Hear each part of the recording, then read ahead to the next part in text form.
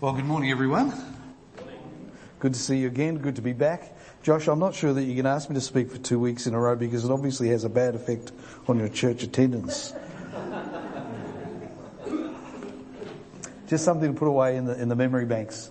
It was really great to hear this morning what you're doing with Orange Sky. And while it's true that that's not a Christian organisation, I happen to know that a Christian foundation is one of their major funders. So it's interesting to see funds going from a Christian foundation to an organisation doing social good, and then the church making use of that facility. So that's really fantastic and good to hear. A great initiative. So this morning I was asked to speak about a transparent heart. If we can have the slides up, thank you. That's great. And I'll be doing that in this passage. You probably picked up that Paul I think the expression we might use is that Paul really spills his guts in this thing, really. It's really, he really opens his heart, and I want to explore why that is and so on as we go on. But before I do that, I just want to show you one picture. Last week I showed a picture of Juvenile and Joshua and Simon, whom you support as a church. And I showed a picture of Joshua and Sylvie with their son Eric. And Anthea, my wife, thought it might be good if I showed you this picture this week, because that's the difference that a bit of love and care makes. The photo on your right? No, on your left. Okay. The photo on your left was taken in 2013. That's Eric with one of his siblings and his parents at the home where they lived that we visited when we were there in 2013, a very poor home. And in the last 12 months, Joshua and Sylvie have taken Eric in, and you just see the difference in the whole tone of that boy's life. So that's the difference a bit of love and care can make. It's not that Eric's parents are bad people, they just don't have the capacity to care for their family. They lived in one room of a mud hut that probably had 3 or 4 rooms. It was a very poor circumstance. Lots of issues in their lives, but they're just not capable of looking after Eric. So Joshua and Sylvie have taken them in, and I was thinking this morning how typical that is of many stories that I see in Africa where people take other people's children in so that they might have a life. I think of Tracy King at the King's Children's Home that we support in South Africa. They've currently got 70 kids in care, but in addition to her own 3 children, Tracy has adopted 6 local children as well. I think of Jean-Baptiste Mugarura, who's taken extended family members into his home in Rwanda. I think of Mark and Cindy Paris at Durbanville Community Church, who've adopted a local girl who had a bad story, and so on the story goes. Because there's not the social welfare that we kind of have here, people take greater responsibility for one another in that way. And all of these people I'm talking about are people who are leaders, people who have their own issues, and yet their hearts are open to other people. And it's a privilege for me in what we do with Help to be involved with these kind of people. And this is a little help ad. If you'd be interested in getting our newsletter, you can go to the website, which is on the screen there, and there's a contact page, and if you fill out the details, we'll send you a newsletter about every 4 to 6 weeks, something like that, depending on how energetic and on the ball I am. But thank you again for the support that you as a church give. Now, it's very interesting. I don't know whether you did this background about the letter, but we understand that there were at least 4 letters to the Corinthians, but of course we only have 2 of them. And we know that because Paul refers in 1 Corinthians chapter 5 to a letter previously that he'd written. So we know there's 1 letter. So 1 Corinthians is the second letter. It gets a bit confusing when you get into this kind of thing. But 1 Corinthians is actually the second letter. And then there's a third letter that we don't know about, that we don't have, that Paul refers to in 2 Corinthians, and it'll actually appear in one of the passages that we deal with today. So I just wanted to give that little bit of background for you if you haven't had that. Now, as well, you'll have noticed in this reading that we had that Paul is speaking a lot about his ministry and about what he did and the good that he did. And I said last week that often we find that Paul, particularly in the book of 2 Corinthians, is defending his ministry, defending his credentials as an apostle, saying why they should, if you like, believe in him, why they should follow him, why they should trust him. And that's because the Corinthians in particular had a bit of a tortured relationship with Paul. And there's hostility towards him. In fact, if I remember correctly, when I first got the brief for this message today, the original title was A Transparent Heart in the Face of Hostility. I think that's the way it was actually expressed to begin with. And then it got truncated to A Transparent Heart. But you need to understand that when Paul spills his guts here, he's doing it in the context of a broken relationship. He's doing it in the context of people who don't believe in him anymore. And he's trying to correct that reality. And that's the grid through which I want to look at this today. There are many things that we could talk about from this great reading, but there are many things here that are really important. But I just want to focus on this idea of Paul opening his heart to these people in order to restore the relationship that they once had. Now, one of the things that we learn from this passage is that previous to whatever happened, they had a very warm relationship. Now, you know how relationships go. They go well and they go badly. They flourish and they fail. They have friction in them. Well, that's normal kind of stuff. But Paul and the Corinthian church, and particularly he as a spiritual father in that context, they had a really warm relationship. And referring to Titus, he says, he told us about your longing for me, your deep sorrow, your ardent concern for me, so that my joy was greater than ever. But something had happened. Something had come into their relationship. And here Paul refers to that letter that we don't have. He says, I see that my letter hurt you, but only for a little while. You see, in Paul's role as an apostle, as a spiritual father, as a pastor, there were things that he had to say to them that were uncomfortable for them to hear. He brought correction into their life. And the effect of that was that there was emotional hurt that they experienced from Paul. Now, it's always hard when those that we love and those that we respect speak negatively into our lives, isn't it? You know, we take that pretty harshly. You know, we can cope with somebody we see as a critic, if you like, criticising us. But when it's somebody close to us, somebody we really love, we really respect, that's often hard to take. And such was the experience of the Corinthian church when Paul corrected them. Now, of course, there was impact for this. And we read in chapter 7 and verse 2 that Paul says to them, make room for us in your hearts. What does that tell me? They had withdrawn emotionally. They'd pulled back in their relationship from Paul. Something had happened in their hearts that made them take a step back from that. And he goes in chapter 6 and verse 12, he says, you are withholding your affection from us. He talks about his affection for them, but he says they are withholding their affection from him. So their hearts have closed down to Paul. And maybe you've experienced that in your life when somebody's hurt you and nothing appears to change on the outside, but on the inside, your heart's a bit closed down towards that person, towards listening to them, towards being with them, towards interacting with them. So really their hostility was expressed in what I would call passive aggression.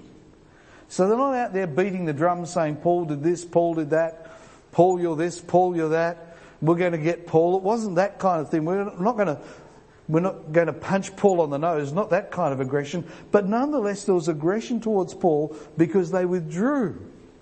Now, I came from a house where the aggression was open.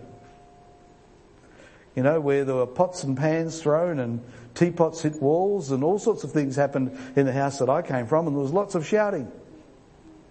And one of the things that, you know, Anthony and I have talked about sometimes, because she came from a very different kind of house that I came from in the way that you solve problems. Just because there's no pots or pans being thrown, just because there's no shouting, it doesn't mean that there's still not aggression. And there was aggression towards Paul here, expressed in the withdrawal of affection. Just hold on to that idea. We'll come back to that in a little while. The way that the Corinthians reacted here was not untypical for us as a human. Because you see, when we're hurt, what do we want to do? we want to protect ourselves from being hurt again. True? Who likes, all the masochists, who likes being hurt all the time? No, none, that's good. Great that nobody responded to that appeal. We don't like to be hurt, so in order to protect ourselves, we shut down, we perhaps withdraw, we don't give anything to the relationship because we're afraid that we'll be hurt all over again. Now, I'm not talking here about if some abuse has been perpetrated against you. That's a whole different level of stuff we're talking about. I'm not talking about that. So please, if you've experienced some serious kind of abuse, I'm not talking about that here. And I'm not diminishing anything that's happened to you. But this is in the general web and conduct of relationship. And typically, when we withdraw, we don't give anything to the relationship as well. And really what will happen in the end, if we stay in that situation, is that the relationship will die. It will mark the end of the relationship. Think Princes William and Harry. Just think about that for a moment. For those of you who follow the royal family and all of those things. But think of those people who have withdrawn from one another. Now, I'm not commenting on who's right and who's wrong. I've got no idea about any of that stuff. But there is a withdrawal and a distance. And unless somebody does something, it's only going to get worse. Unless somebody takes the initiative to restore that relationship, it will only become worse. Because the longer you remain separate from people, the longer you stay in your corner, the longer you don't contribute anything, the greater the distance grows. And the end of that, the end of distance is actually death in terms of the relationship. And maybe some of you have lived long enough to have seen the death of relationships that you have had with people. I can think of a good friend that I had, somebody I would still value a relationship with very highly indeed. But they no longer give me the privilege of having a relationship. Now, I can't go into the story, obviously, for all sorts of reasons, but I would say that the circumstances that surrounded this were quite minor. But this person said to me, "I'll never trust you again." And you know what? They've lived up to their word. And I've made multiple efforts to reach out across that barrier, but it's never come back because they're not willing to overcome that hurt in their life. But I know that unless somebody makes an effort to reach out, nothing will happen. And so Paul here in this passage is really reaching out to be reconciled. And in the process, he reveals his heart. He shows his true self. Now, one of the pains that I've discovered of leadership is that unless the leader opens their heart, nobody else will. I learned that when I first started leading Bible study groups, that if I wanted people to share, I had to be willing to share. Somebody has to take the initiative. Now, natively, I am a shy person. I do not like sharing myself. I do not like sharing my deep secrets. You may not think that that's me because you see me in this space. But it's something as a leader I learned I had to do. I had to be vulnerable in order to make it possible for other people to share. And so Paul here, in fact, makes himself very vulnerable in reaching out to the Corinthian church, because there is the possibility that his advances could be rejected. So there's great vulnerability here. So what does Paul do? Well, in chapter 6, verse 11, he says, "We've spoken freely to you, Corinthians, and opened wide our hearts to you. We are not withholding our affection from you, but you are withholding yours from us. As a fair exchange, I speak as to my children, open wide your hearts also." So Paul reminds them that from his perspective, his heart has always been for them, open to them, and even though they are withholding their affection from him, he is not withholding his affection from them. You see, what often happens is I withhold my affection from you, and you respond by withholding your affection from me. That's a kind of a normal sort of human response. But actually, in response to them withholding their affection, Paul reaches out and demonstrates, shows, continues his affection towards them. That's not an easy thing to do. And so he expresses to them that despite their withdrawal, he's not going to hold back from them at all.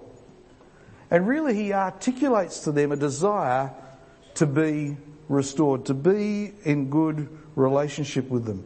Please open your hearts to me so we can be together again. That's a reasonable kind of request, isn't it? And he reaffirms to them the long-held affection he has for them. Verse 2 of chapter 7, make room for us in your hearts. We've wronged no one. We've corrupted no one. We've exploited no one. I don't say this to condemn you. I've said this before, that you have such a place in our hearts that we would live or die with you. What does that mean? Paul is saying, you know, I'm prepared to live with you. I'm prepared to be with you. I'm prepared to stand alongside of you. I'm prepared to, I think this means to die with you or to die for you. I think that's what he's saying. My affection for you is so great, my commitment to you is so great, that I'd be willing to die for you. That's a pretty awesome kind of depth that Paul would go to. Maybe you have relationships with a few people in your life like that. You'd be prepared to die for them in that sense, in the literal sense, or in a metaphorical kind of way, that you'd be willing to give up everything for their sake. That's what Paul was willing to do. And he reaffirms to them that this is still true despite the fact that they're a bit standoffish towards him. This is kind of an amazing sort of passage. And then he goes on and he tells them how proud of them he is. He says, I have great confidence in you. I take great pride in you. I'm greatly encouraged in all our troubles. My joy knows no bounds. I'm proud of you. Now you think when somebody is holding back, right, it's hard to reach out across that gulf that they've created and express confidence in them. But that's what Paul was doing here. Saying, don't forget that I'm proud of you and what you have accomplished. And we know that the Corinthian church was loaded with problems. We read that, we understand that from the book of 1 Corinthians. But still Paul was proud of them. And he affirmed that. And this is part of him initiating a restoration with them. And he reminds them that they've journeyed together. And that whole section from chapter 2 through verse 6 is all about how they've journeyed together. I'll read on from verse 5. When we came into Macedonia, this body of ours had no rest, but we were harassed at every turn, conflicts on the outside, fears within. But God, who comforts the downcast, comforted us by the coming of Titus, which is from them, and not only by his coming, but also by the comfort you had given him. So he's saying we've been through stuff together. So I want to be restored to you. I'm affectionate towards you. I'm not withholding my affection from you. I'm confident in you. I'm encouraging you. And please remember what we once had. And I think that when we're trying to restore a relationship, this is an important part of the deal. Hey, you know how we used to be best friends. You know how we used to do those things together. You know how we used to have good fellowship together. You know how we used to walk together. Let's do that again. Let's not forget that. That's the kind of thing that Paul is doing here as he's speaking with the Corinthian church. Now it's very interesting the way the New Living Translation put this next section. Slightly different in the NIV, which I'm reading for, but the essence is still the same. Because you kind of got one of these apologies that's not an apology. I hate apologies that aren't apologies personally. You know, somebody says, oh, I'm sorry, but, you know, that kind of thing. I'm sorry, but I had good reason for doing it. No, are you sorry or aren't you sorry kind of thing. And so we need to understand what Paul is saying sorry for here. And he talks about the letter, the one that we don't have, that he'd sent. And in my version it says, if I caused you sorrow by my letter, I don't regret it, though I did regret it. I see that my letter hurt you, but only for a little while. Yet now I'm happy not because you're made sorry, not because you're made sorry, but because your sorrow led to repentance. So what is Paul saying? Look, when I sent you the letter, I really didn't intend to hurt you. I didn't intend to cause hurt. And I feel sorry that it caused hurt. So yes, I'm sorry that I hurt you, he's saying. But, he's got a little but there.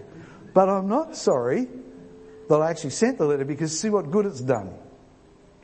So this is one of these kind of tricky areas here where Paul is he's saying sorry for the hurt, but not sorry for what caused the hurt. That's very interesting, isn't it? But he's trying to help them to see that his intention was not to hurt, but to help. Now, sometimes when people are hurt, they can't see that. And I wonder how they reacted to this on Paul's part. You know, I often think that unless an apology is fulsome and complete, it's not really an apology, right? And so it's a bit hard to interpret this in the light of that. And so he encourages them to see beyond the hurt to the good outcome that resulted. He says, for you became sorrowful as God intended, and so were not harmed in any way by us. So you might have been hurt, but in the end it didn't do you any harm, because the letter produced the outcome that God desired. And then he goes on to talk about godly sorrow brings repentance that leads to salvation and leaves no regret, but worldly sorrow brings death. See what this godly sorrow has produced in you, what earnestness, eagerness, etc., etc. So saying, please, can you see beyond your hurts to what good the letter did? But yes, I'm still sorry that I hurt you, because it wasn't my intent to hurt, it was my intent to help. I don't know how you would respond to an apology like this. You don't have to answer me. I might struggle with an apology like this, because I'd think that the person was trying to have it both ways kind of thing. But Paul is doing his best here to be honest and open-hearted with these people, to apologise for the pain that he's caused, but explaining that his purpose was not pain. And remember, it's all being done by letter. There's no direct communication here in terms of people sitting together in the one room and that kind of thing. And letters are always problematic. Texts are even worse. Don't ever try and do this stuff by text, seriously. Emails are also shocking because you don't get the tone. Right? I've had people say to me, why are you angry with me? And I've gone, I didn't think I wrote an angry email at all. So you just have to be careful about what you put in writing. And then really, he concludes this, in a sense, by again expressing confidence in them. In verse 15, he says, he's talking about Titus and his affection for you. He says, it's all the greater when he remembers that you're obedient, receiving him with fear and trembling. I am glad I can have complete confidence in you. So again, this is all wrapped up in pre-existing relationship, the confidence that Paul had for the people, the fact that he was opening up his heart on his motivation and all those kinds of things, so they could really see who he was in the context of who he had been in their life, with a good dose of expressing confidence in it. Now, I want to talk with you about this idea of being open. How could Paul be like this? You see, just go back. Sorry, I've gone the wrong way. One of the interesting things about this is I've tried to find out what happened as a result of this. And I can't. So the outcome is a bit ambivalent, a bit uncertain. So did they accept this as an apology from Paul, or didn't they? What happened to their relationship after this? I can't really find out. Most commentators you read talk about how Paul and the Corinthians had an up and down kind of relationship, but that's as far as it goes. But I can't see anybody who addresses this question of what happened as a result of Paul saying this to the Corinthians. So we're left in this uncertain space. But I'd suggest to you that Paul was able to do this with the Corinthians, not just because of his pre-existing relationship with them, but because of how he saw himself in Christ. Stuart had us listen to those beautiful words of that song about everything being wrapped up in Jesus, right? Well, the health of our relationships actually depends on how we see ourselves in Jesus. Our ability to be open with others Depends on how we see ourselves in Jesus. If we're not secure in Jesus Christ and who we are in Jesus Christ, in every way, I don't just mean in the salvation sense, but I mean in who He made us to be, what our personality is, all those kinds of things. If we're not secure in those places, we're not going to be as open in our relationship. We're going to engage in a lot of self-protection mechanisms. We wouldn't do that in church, would we? You know, I have a good friend who used to be in ministry who's very involved in Alcoholics Anonymous these days because he's an alcoholic. He always was. But he ended up not being able to do ministry because it got the better of him at one point in his life. And he said to me, I love being in Alcoholics Anonymous. Because in Alcoholics Anonymous, we're all sinners. And we all know we are. And we all turn up with that mindset. And we're at our meetings, we all talk about how we're sinners and how we failed and how we need help. He said, we never did that at church.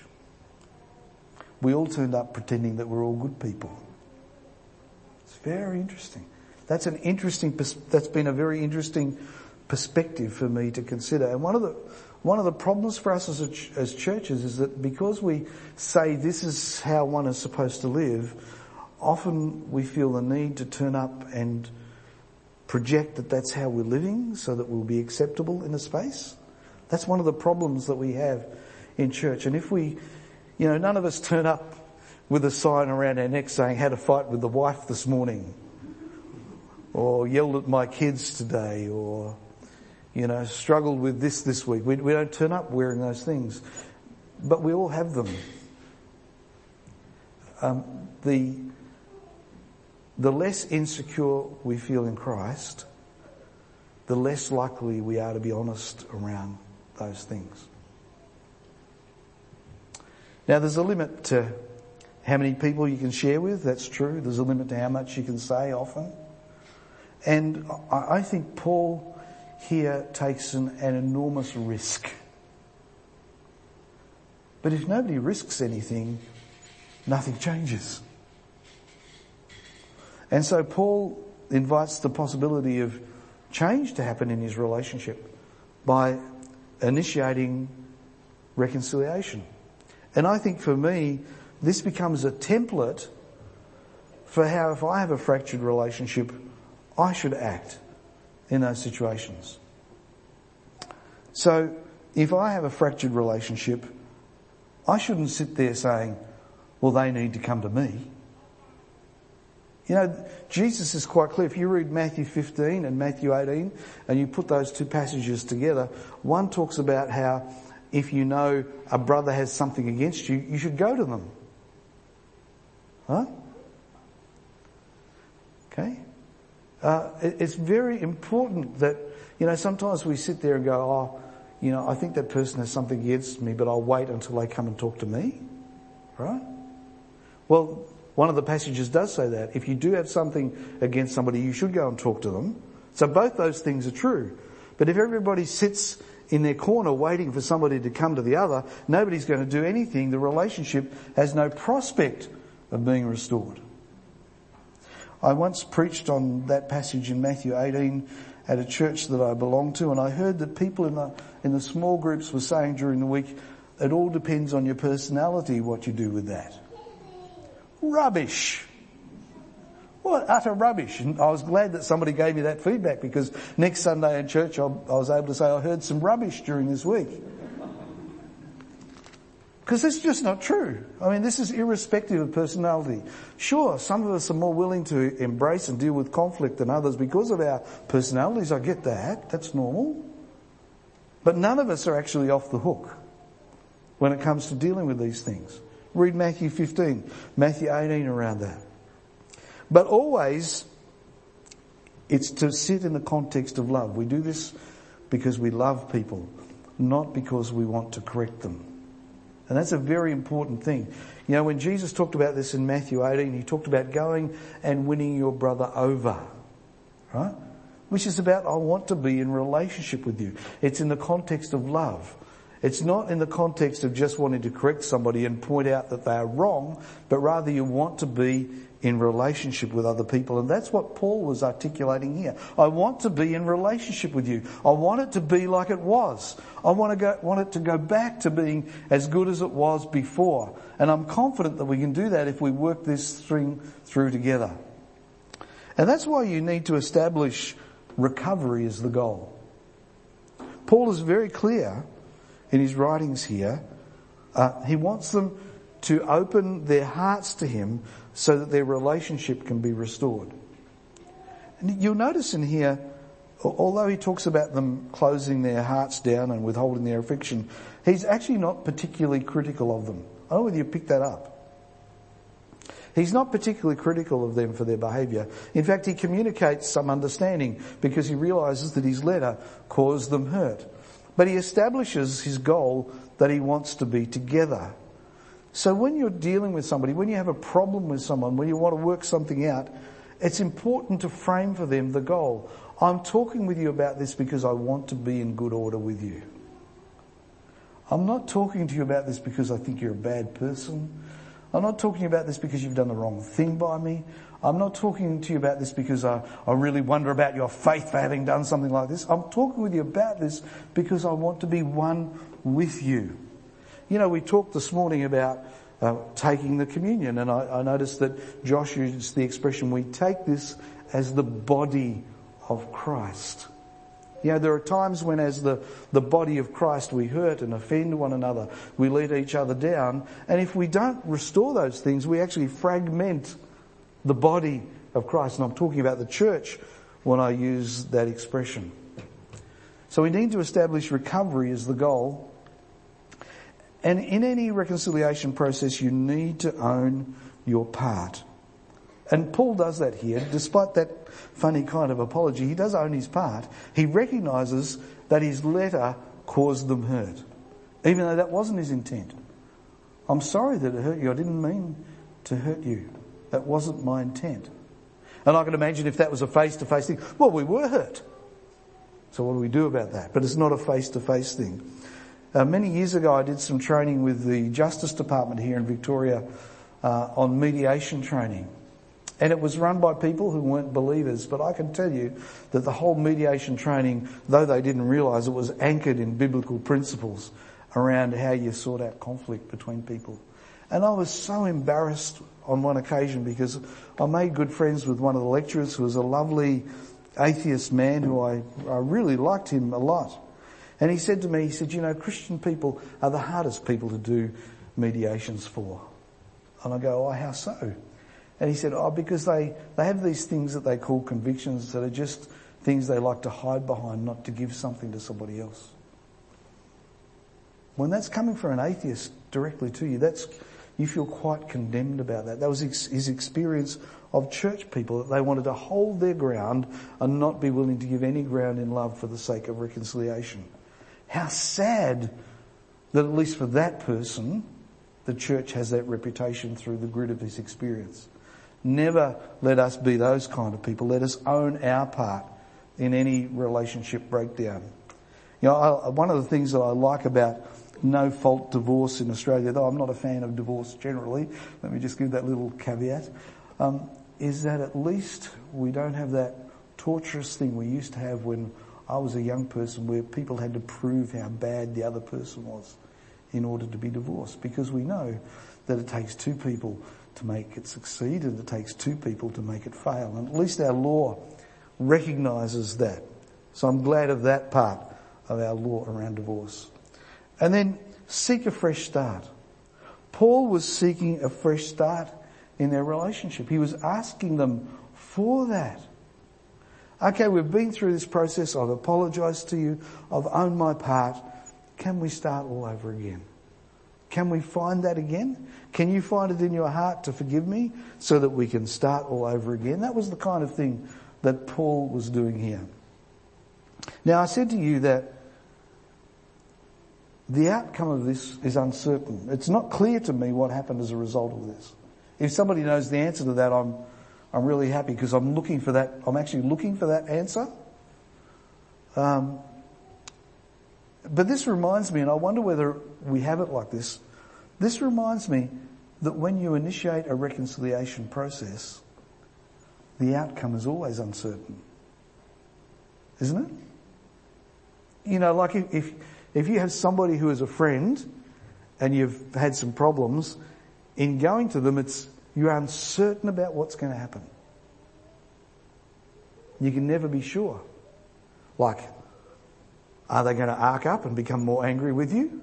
Are they going to withdraw more? Are they going to become aggressive? Are they going to tell you about all of the pet things that they have always hated about you? Is it going to get physical?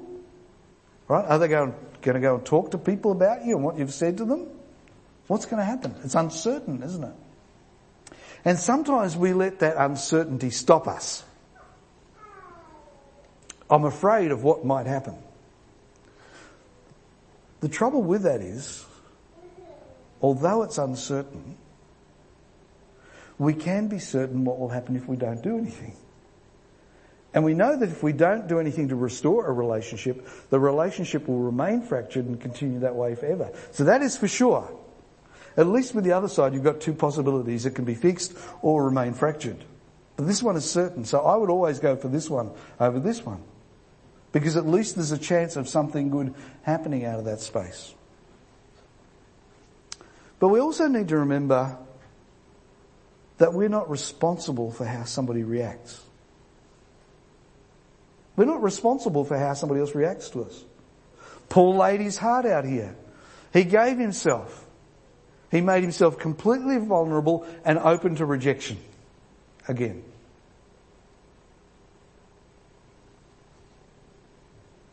But he did his part.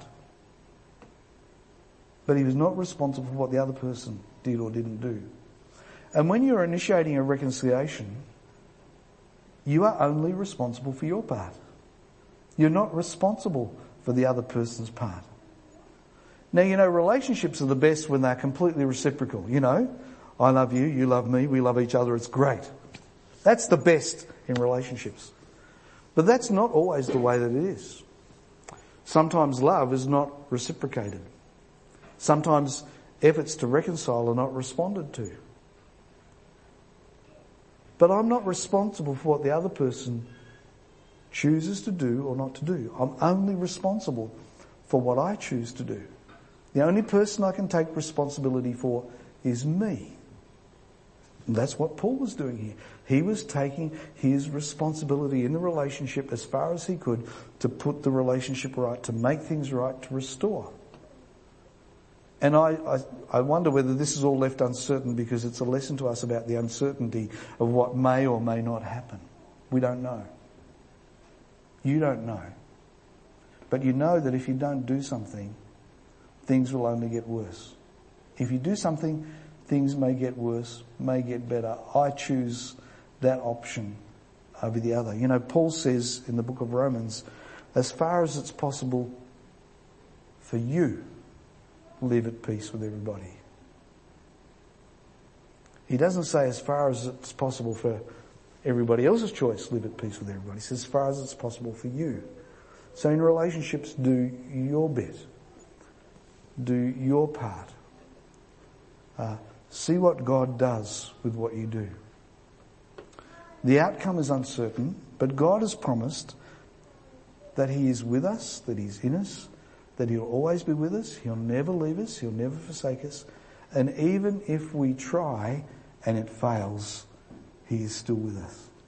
And you can have the contentment of knowing that in your heart and from the fullness of your heart and from the openness of your heart, you've done all that you could do for that relationship to bring restoration. That's what Paul was doing. And I'm praying that God will help me to be that kind of person in my relationships. And I'd like to pray for us today that He would help us all to be like that in our relationships. Let's pray together. Thank you, Lord Jesus, that you came to reconcile the world to God, but you also came to reconcile people to one another. That in your cross not only is the possibility of reconciliation with God possible, but reconciliation of people of all tribes, nations and tongues from all around the world. And yet when we break it down to our own small worlds, in our own families, in our own neighbourhoods and even our own churches, there are times when we're in positions where we are at odds with one another. And I pray that in those moments in our hearts, we would be open enough before you to be open with one another, to initiate, to reach out, to love, to express affection, and to seek to draw close with those with whom we've had a disagreement or some kind of problem. Lord, your word tells us that all the world will know we're your disciples if we love one another. Help us, we pray, to be, by your Spirit, to be lovers of God and lovers of people. And for this to play out in these very practical ways where at times, frankly, Lord, it gets hard. Pray for anyone today who's struggling with a fractured relationship, that you'd help them on their part to do what they can to be restored, but also, Lord, to give them release in their spirit if they've done everything that they can do, all that's within their power to be restored, and yet not found a ready reaction from the other. Would you give them your grace in the midst of that as well? Thank you that all of this is possible, as we were saying before, in Jesus and in what Jesus has done for us. That through Jesus Christ we have your Holy Spirit with us every day, enabling and empowering us to do the works that God has for us to do. And we thank you in Jesus' name. Amen.